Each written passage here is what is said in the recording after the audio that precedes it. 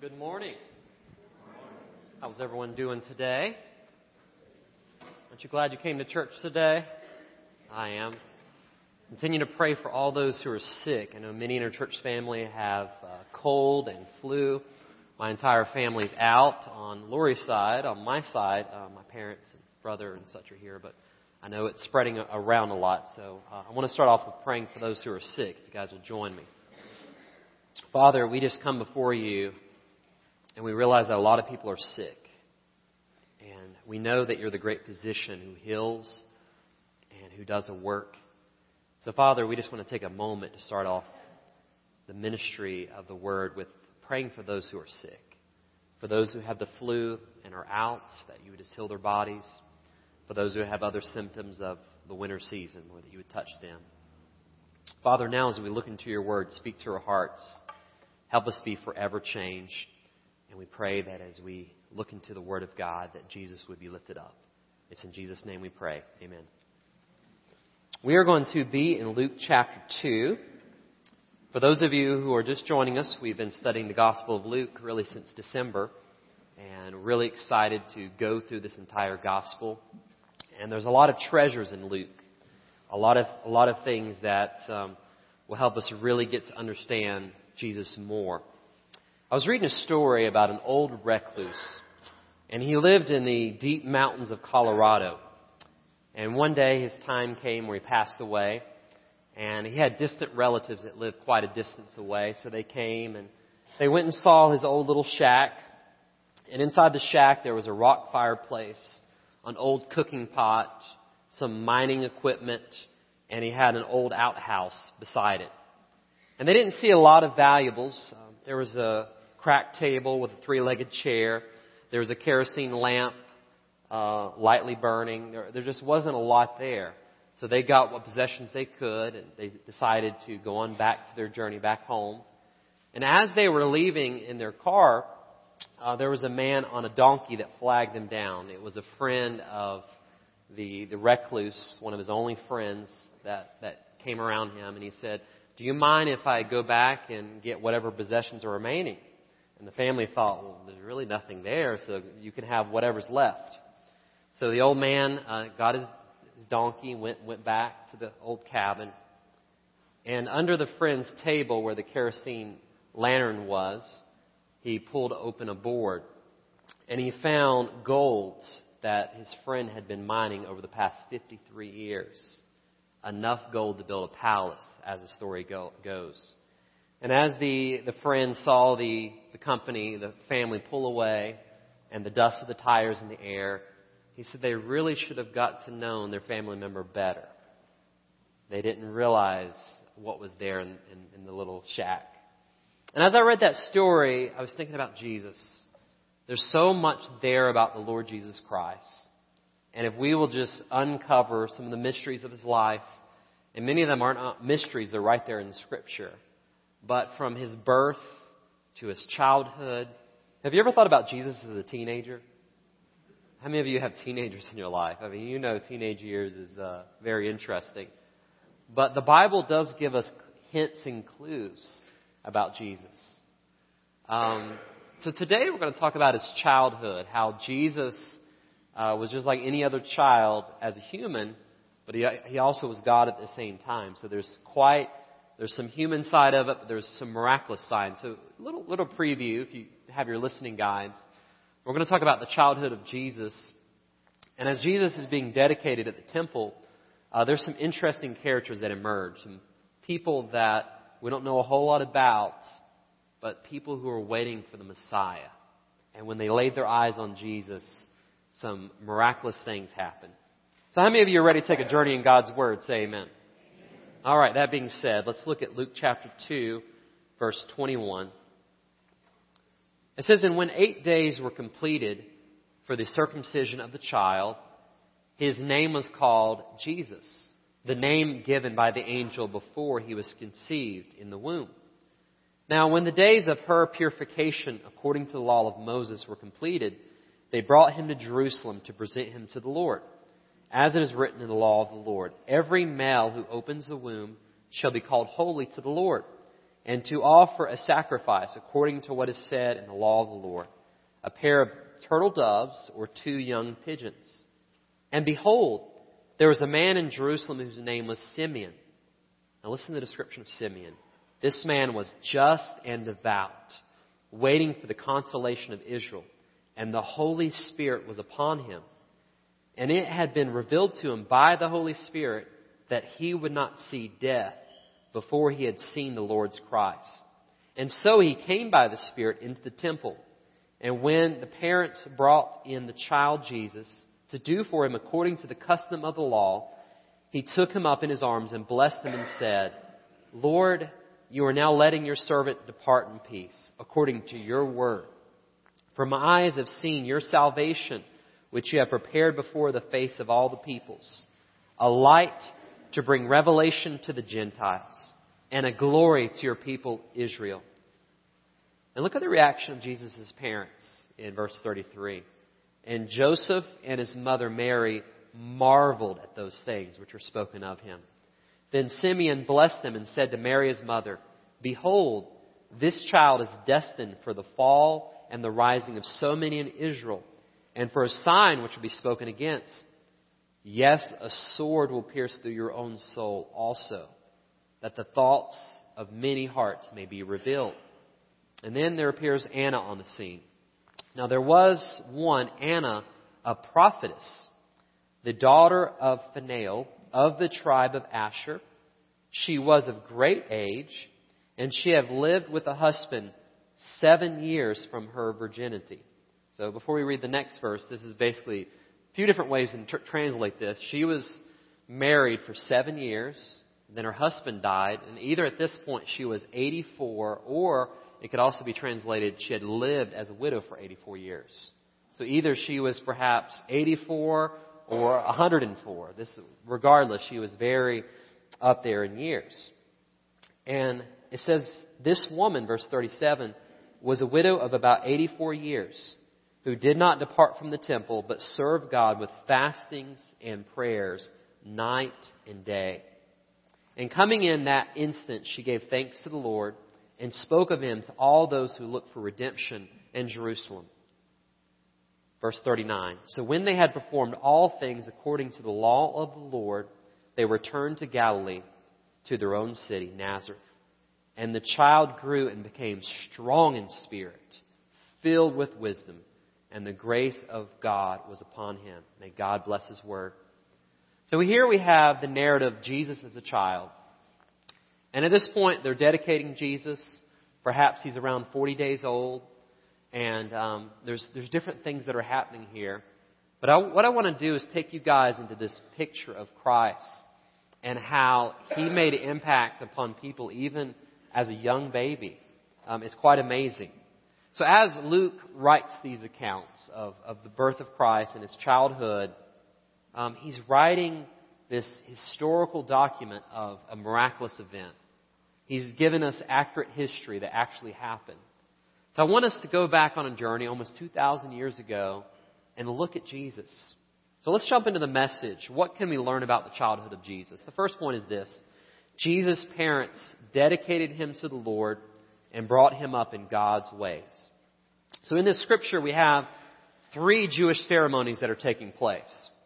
The first one is the ceremony of circumcision. This would happen to a Jewish boy. Does anybody know on which day? The 8th day. And so this was a sign of a Jew's commitment to God. It was an outward symbol of an inward commitment to God. So every time a Jewish boy was circumcised, that was the parents' way of saying, we're going to raise him up in the ways of the Lord. It was a symbol of the old covenant. So Jesus was circumcised just like every other Jewish male that were following the Lord. The second ceremony is the purification ceremony. This is something the mother would go through. And there were different lengths of days on purification if you had a girl child or a boy.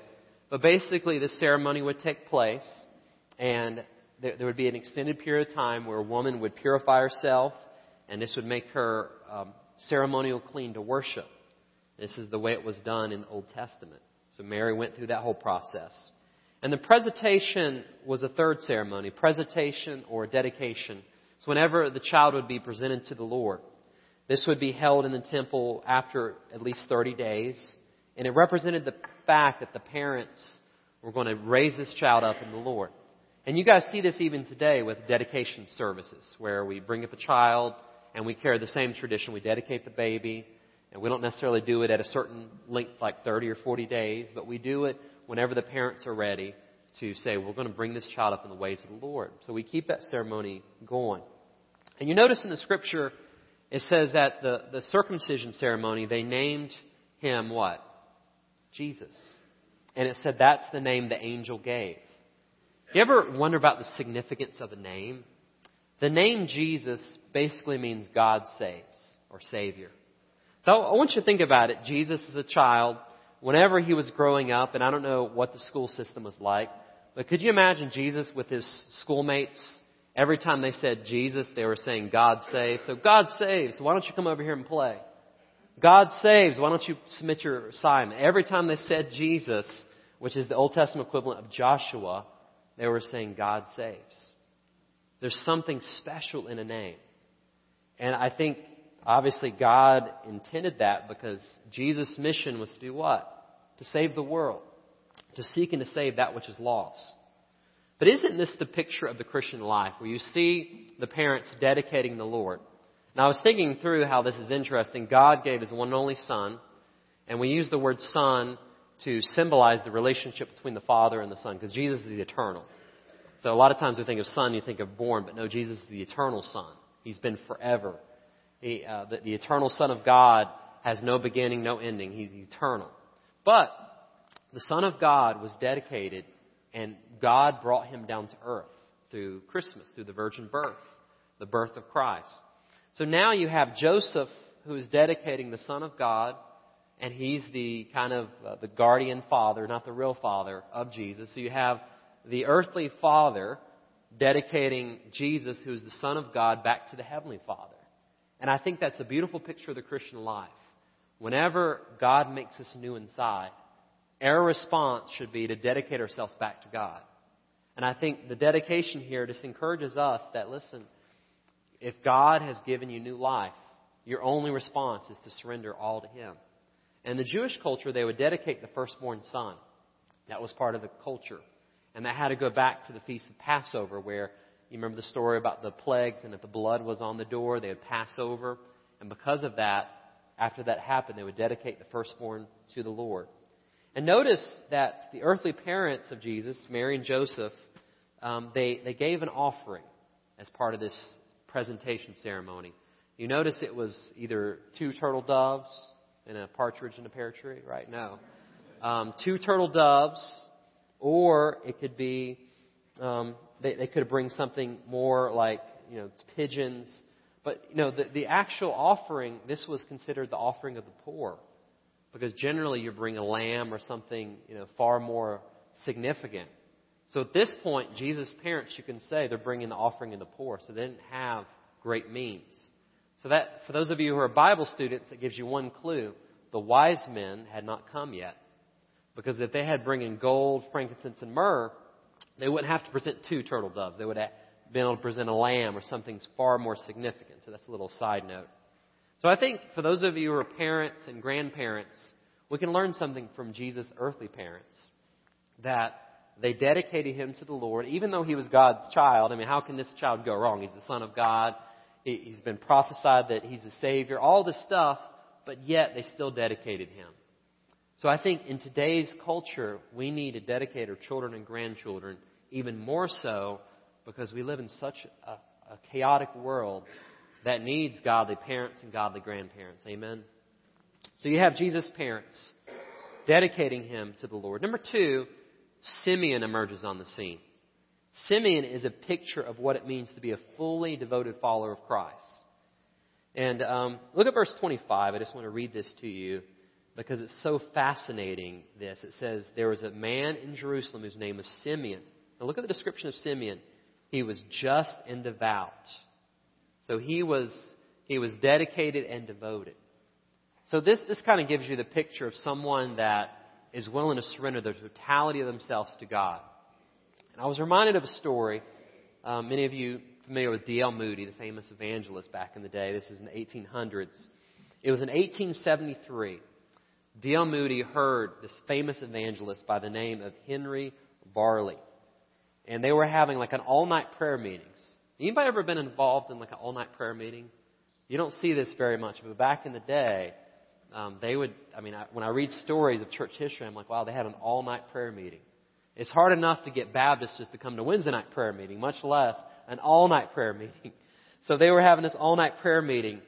And the evangelist Varley, I'm going to read the words he said, "The world has yet to see what God can do with and for and through in a man who is fully and wholly committed to Him." After D.L. Moody heard those words, he blurted out verbally, "I'm going to be that man." And he said whenever he got on the boat and crossed the Atlantic, every deck he saw, everywhere his eyes laid on, according to his story, were engraved with these words, "The Lord is yet to see what God will do in and for and through a man who's fully devoted to Him." He kept seeing that on the stones. And his life represented someone that was completely surrendered. So when I think of Simeon, I think of that.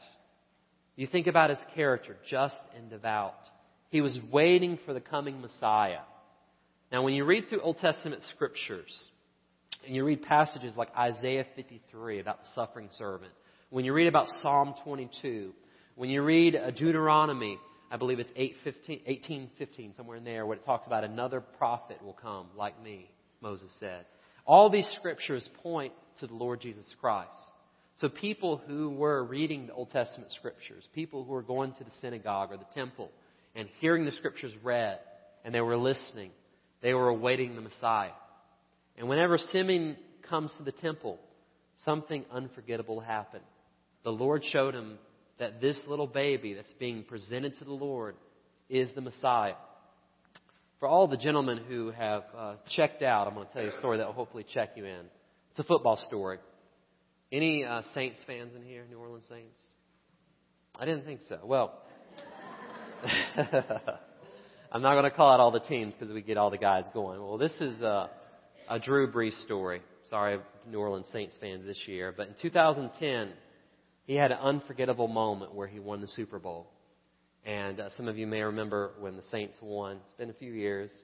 So he had his little son there, and according to his account, he's basically talking to his son and said, "We did it, son, we did it." And he was telling his son how much he loved him. And he said, for that moment, it's almost like the whole world froze. His son, he had this amazing moment. His mother had went on, he said, to the heaven. He felt like his mother was looking down. And he's like, in that moment, me winning the Super Bowl, my little son, and the excitement, that will be forever embedded on my heart. And as I think about that football moment, thank you guys for tuning back in, don't you think that's what kind of Simeon felt when he saw the Messiah? He had been waiting all of his life, and all of a sudden the Holy Spirit directs him and says, this is the long-awaited Savior. This is the Messiah. And something about this is interesting. I was thinking about this recently. We talked about Christmas, how scholars talk about the silent years, where we don't hear a word from God for over 400 years, from Malachi to when Matthew appears to the scene. And I was thinking about, it's interesting that we don't have any recorded word, but Simeon is an example of how God was still speaking to people. Because you notice, what did the Holy Spirit reveal to him? He wouldn't die until he saw the Lord's Christ. So I think sometimes we've got to be careful when we say the silent years, because just because we don't have a recorded word from God doesn't mean God wasn't still speaking to believers. And even today, we have the New Testament's closed, but doesn't God still speak to us through the Holy Spirit? I think sometimes in Baptist churches we miss that. But 3 examples of the Holy Spirit speaking to him, if you're taking notes. He told him about the timing of the Messiah, that he would not die until he saw the Messiah. Wouldn't that be cool if we wouldn't die if the Lord came back? I mean, I would love that. God's not told me that. But I would love it if we got to see the second coming of the Lord and we never had to die. How many of you would sign up for that? The Lord's second coming. The Holy Spirit also told him to come to the temple. So you see this man, in the Old Testament, it's very unique. The Holy Spirit would come on people for certain times and places. And You think about Samson and his strength. But Simeon was a guy, the Spirit was leading him. And it's just like, this is before Pentecost. This is before the book of Acts. And this is a man that's being led by the Spirit. So the Lord tells him about the coming Messiah. He tells him to come into the temple. It was at the right place at the right time. And then the Holy Spirit had to tell him, this is the Messiah. So you have 3 examples of God speaking to him. So it brings up a question by personal application. Does God still speak today? A lot of times you think in churches, well, God spoke to these people in the Bible, in the Old Testament. But does God ever speak to us? What do you guys think? He should, right? The Holy Spirit, Jesus said, it's necessary for me to go away because I'm going to send you another helper, the Holy Spirit, and He's going to teach you all things. So if you look at your listening guide, I give you 5 practical applications of this, how the Holy Spirit speaks to us today. The first one is this. God still speaks to us today through the Holy Spirit, as we just mentioned. So if you are a Christian, you have the Holy Spirit inside of you. The thing is, the Holy Spirit will talk to you, but you have to be listening. Your life has to be in tune with His station. So example, if I turn my back on God and run away from Him, if I backslide, God, the first thing He's going to tell me most likely is, I want you back. He wants us to walk in Him, walk in faithfulness. So if you're not hearing from God, the first question you're going to ask, am I right with God? Is everything right between me and the Savior? Number 2, the Holy Spirit often speaks in a still small voice in our heart, that is in our minds. So a lot of times if you are so B-U-S-Y, you ain't got no alibi, you're busy, busy, busy. I could be a cheerleader, right? B-U-S-Y, you ain't got no alibi. If you're just so busy and there's so much noise, think about it. You get up. What's the first thing you do? You turn on the TV. You're watching news. You're in your car. Some of you are listening to talk radio. God bless you, right? There's noise all day long. When do you ever have solitude and quiet? So maybe God is speaking to you, but you're just so distracted that you don't hear. Somebody said, ouch. Number 3, third application of this. The Holy Spirit will always point us toward Christ and will never contradict God's Word. So, people have said, well, God's told me to leave my spouse because He just wants me to be happy. Well, is that in the Bible? No. That's not God. That's the flesh telling you something. That's not God. So whatever you believe God is speaking to you, you've got to go back to the Bible and see if it matches up. God will never contradict Himself. God doesn't stutter, nor does He contradict. What He says, it doesn't change. Number 4, God speaks to us through giving us peace about certain decisions. So this is the peace test. If you do not have peace about it, why are you still doing it? God will give you a peace that passes all understanding. It says in Philippians, it says, don't be anxious about anything, but pray about everything with prayer and supplications with thanksgiving. And it says the peace of God will transcend. It'll guard your heart and mind in Christ Jesus. So think about that. God gives peace. Number 5, in difficult decisions, times of prayer and fasting often precede God's voice. And this is something in Baptist churches we often do not talk about as fasting. If you read through the New Testament, you will see fasting often. And why did people fast? Often it was in times of decision making, times when God was doing something. And I commend all the people we recently did a Daniel fast for those who are just joining us. And we had a group of the church praying and fasting. And we weren't just doing it just to be doing it, but we were praying to draw closer to God. We were praying for big decisions coming up. You see that in the early church. Whenever they were sending out someone on a missionary journey or doing something, often they would pray, fast, and lay hands on them. So that's why we're doing it, for asking for God's wisdom for this year. Because we don't claim to know the answers, right? We don't claim to have all guidance, but we do know the Lord. We do believe in the Holy Spirit. Amen. So something before we go on in verse 32, it talks about a light to bring revelation to the Gentiles, the glory of your people Israel. Before we move on, I want to hit this scripture that, don't you find it fascinating that Luke, who we believe is a Gentile, the only Gentile author in the New Testament, he highlights the work of God in the Gentiles, those who are non-Jewish. In other words, Jesus is a Savior for all people, Jew and Gentile alike. And that's so amazing to think about. His name is Jesus, which means God saves. And it's not just He saves the people group. He saves anyone that's willing to call upon His name. Can I get a uh-huh? All right, you guys are awake. Number 3, what can we learn about Jesus' childhood? Jesus' early days produce awe and wonder in those closest to Him. Look at verse 33. I love verse 33. It says Joseph and his mother. Notice it says Joseph. It doesn't say Jesus' dad. Why is that? Because Joseph was not Jesus' biological dad. He was his adopted father, if you will. The virgin birth incarnation. And Mary, his mother, marveled at those things which were spoken to him. So notice that Mary and Joseph marveled. Marvel is the expression of, I can't believe this is happening. This is just so mind-boggling. You know, it's funny. Sometimes in coffee shops I'll hear people talking, and you'll hear different wishes and things that people want. You know, some people wish that, the publisher clearinghouse will show up at their house. Have you ever heard people talking about that? What if they had that big check that's like this long and you've just won $100 million? Wouldn't that create some wonder like, oh my, are you serious? Oh my goodness. I just want to, but you think about the things of God, that should create so much more awe and wonder than any material thing, because people can run through money, right? People can run through homes.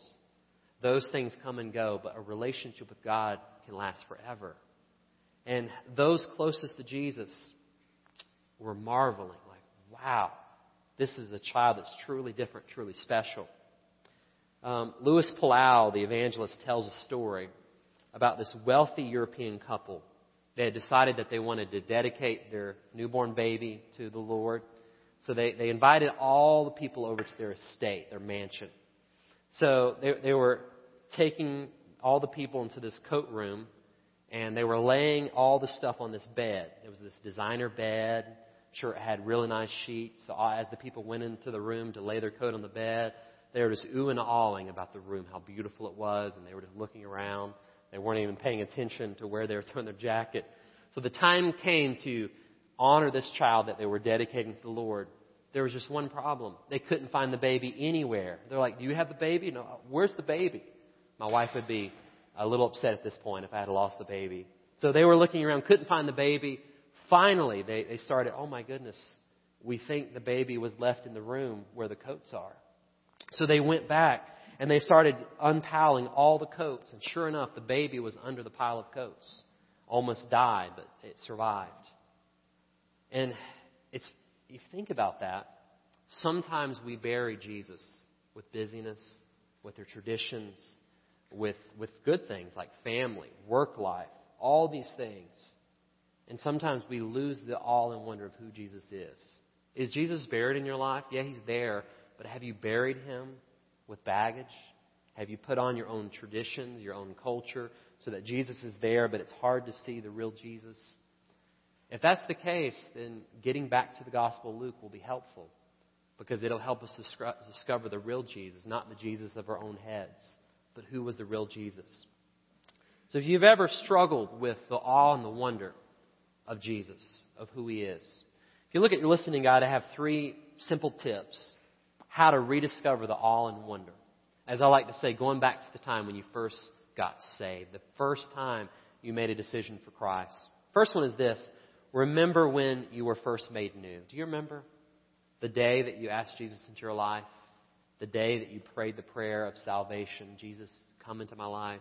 Do you remember the excitement that followed that? Do you remember the life change? Number 2, reflect on the beauty and majesty of King Jesus. He is so beautiful. And if you will just get one glimpse, as the hymn says, into the wonder of His face, it's so glorious. It's like the old George Beverly Shea song my parents love. I'd rather have Jesus than silver or gold. I'd rather have Him than riches untold. If you just get one glimpse into Him, the beauty, it changes everything. Number 3, rise up each day to worship the one who is worthy of all praise. Sometimes Jesus is right there, but we're got our schedule. We've got so much going on that we're not willing to take 15 minutes in the morning and say, Jesus, before I go to work, before I turn on the TV, my heart is yours. That will help us if we just practice these 3 very simple steps to rediscover the awe and the wonder of Christ. Can I get a uh-huh? Number 4. Following Jesus is a mixture of blessing and challenges. Look at verse 34. It says, Simeon blessed them and said to Mary, his mother, Behold, this child is destined for the fall and rising of many in Israel, and a sign which will be spoken against. Yes, a sword will pierce through your own soul also, that the thoughts of many hearts may be revealed. So here's the picture. Mary and Joseph are so excited. They're in awe and wonder. They've been blessed. Simeon just said, this child is amazing. All this is going to happen. But then there's the challenge. He said, by the way, especially you, Mary, there's going to be a sword that's going to pierce your soul. And in the original language, it's quite a graphic picture. It's the idea of a large sword slicing someone's soul. So can you imagine, ladies, being the mother, and one day your son is going to be killed? Can you imagine? Yes, he's Savior, but for him to save people, he has to die. Can you imagine? Can you imagine the emotion Mary felt? I can't even picture any of my children dying. I can't imagine. Especially, you think about it so young, perhaps 40 days old, somewhere in that ballpark. That young and already knowing that your child is going to experience suffering. I mean, couldn't you have waited to tell me this later on? I mean, why this soon? Jesus had a mission from God, and he had to fulfill it. Notice it says that falling and rising of many in Israel.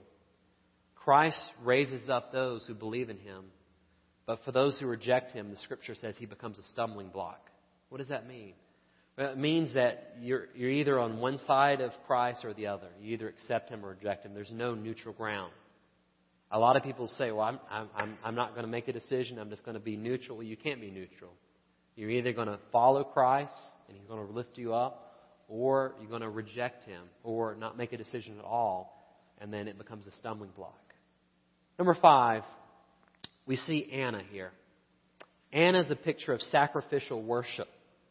Now you notice it says Anna, what was her job, occupation? A prophetess. And this is in the New Testament. So it brings up the whole dilemma, what about women doing ministry?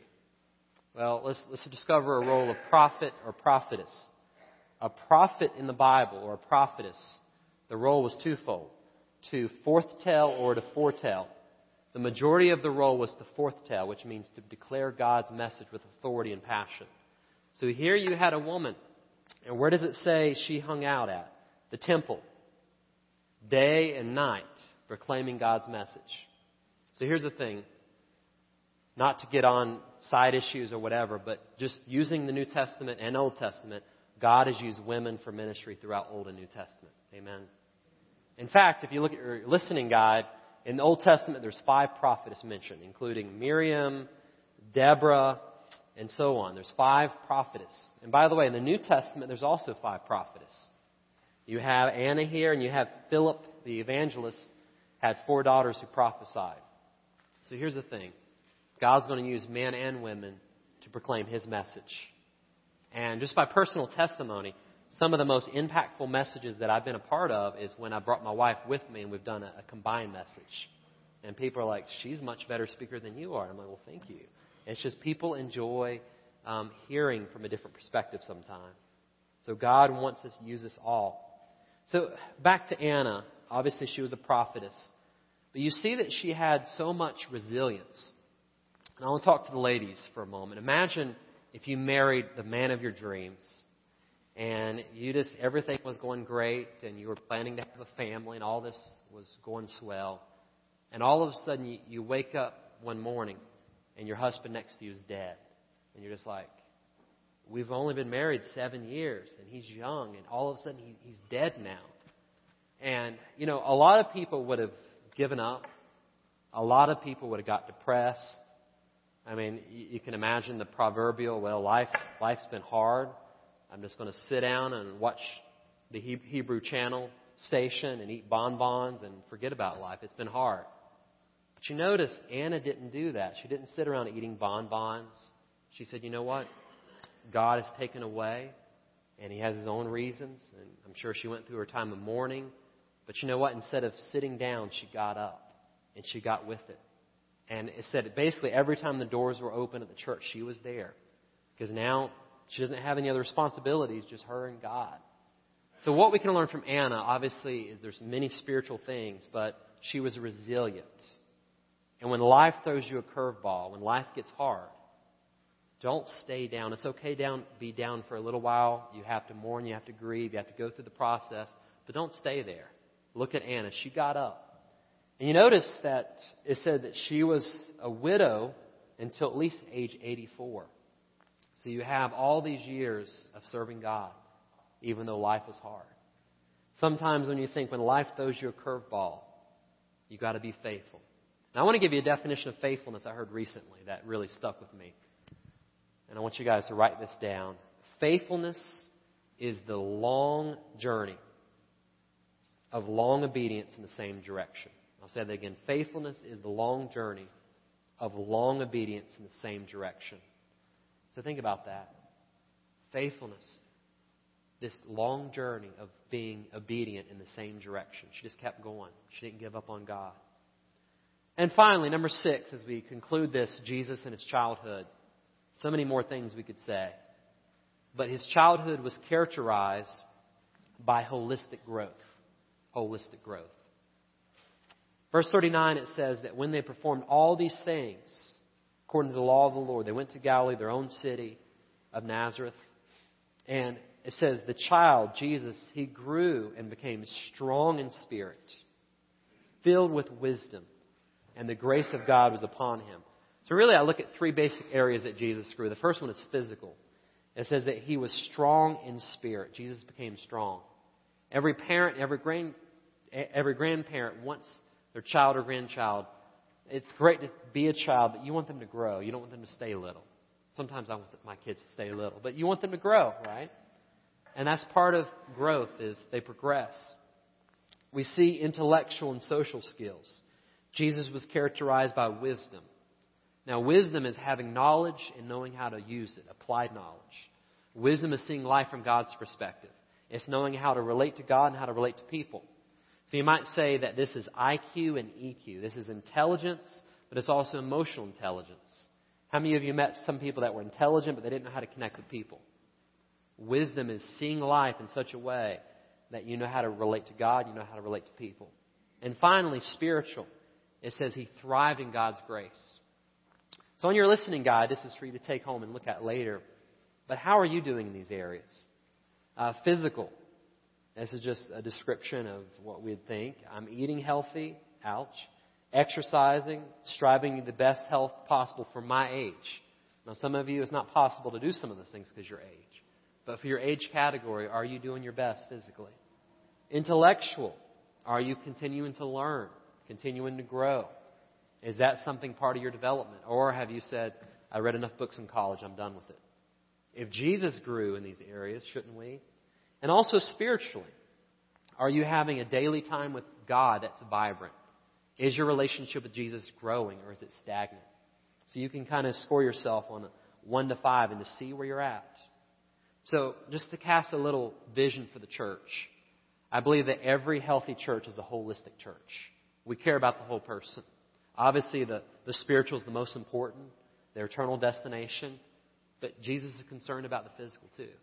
He's concerned about the social and emotional, financial, every area of your life. Holistic growth means you're becoming more like God. You're using His wisdom and His Word to grow in these areas. Amen. So today, we talked about the childhood of Jesus. We talked about His parents. They dedicated Him and brought Him up to God's ways. For those of you who have kids and grandkids, are you dedicating them each day to the Lord? We talked about Simeon. He was a picture of a fully devoted follower of Christ. He was all in for Jesus. I'm willing to do whatever it takes. We talked about Jesus' early days produced awe and wonder to those closest to Him. Have you lost the awe? Have you lost the wonder? Or are you still mesmerized in the person of Jesus? Following Jesus is a mixture of blessings and challenges. Some of you are going through challenges right now. But just know that the broken road that you're on, God will make straight one day. The path that seems rocky, He knows how to smooth it out. He doesn't promise us life is going to be full of roses.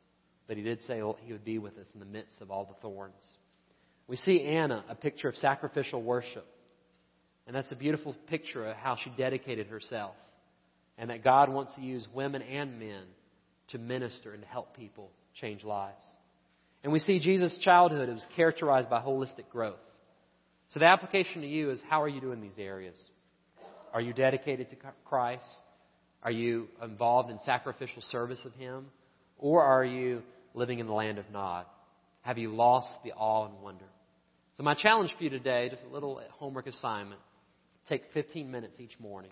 Some of you may already do this. But worship the Lord. Fall in love with Him all over again. Because the more time you spend with Him, the more you love Him. And the more you love Him, the more your heart will just want to soar in dedication and service. To summarize the sermon in a sentence, your take-home truth. How you respond to Jesus reveals your true heart. I hope we all respond in adoration and worship. Let us pray. Father, thank You for Your Word. Your Word is powerful and true. And Father, as I read about Simeon and Anna and Jesus' parents, and even the model of Christ Himself, I'm challenged, Lord. I want to be more devoted to You like Simeon. God, I want to be more sacrificial. And when life throws a curveball, I want to get up like Anna. I don't want to just sit there. I want to get up. I want to have resiliency. I want to have faithfulness, obedience in the same direction over a long period of time. Father, please help us. Right now, with everyone in a spirit of prayer, I want to talk to the believers first. Would there be anyone here today, Arden first, that would say, Timothy, when you talked about Anna, when you talked about Simeon, when you talked about faithfulness, reclaiming the awe and the wonder, I want 2018 to be about that. I want to rediscover the awe and the wonder of Jesus. I want to serve Him like I never have before. I want to hear the Holy Spirit speak to me like never before. If that's you, raise your hand. I'm raising my hand with you. Father, You see the hands lifted to the heavens. We believe in You. We want to grow in You. God, we don't want to bury Jesus in our lives. We want Him to be sitting on the throne with no distractions, no baggage in our life. We want to surrender these things to You. God, You know we're imperfect.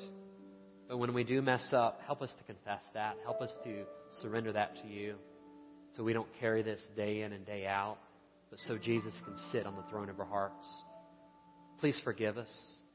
Please help us reclaim the awe and wonder of Christ. As the believers continue to pray, if there's one here today that you've never made the decision to surrender all of your life to Jesus, when we talk about surrender, we're saying that you believe Jesus is Lord.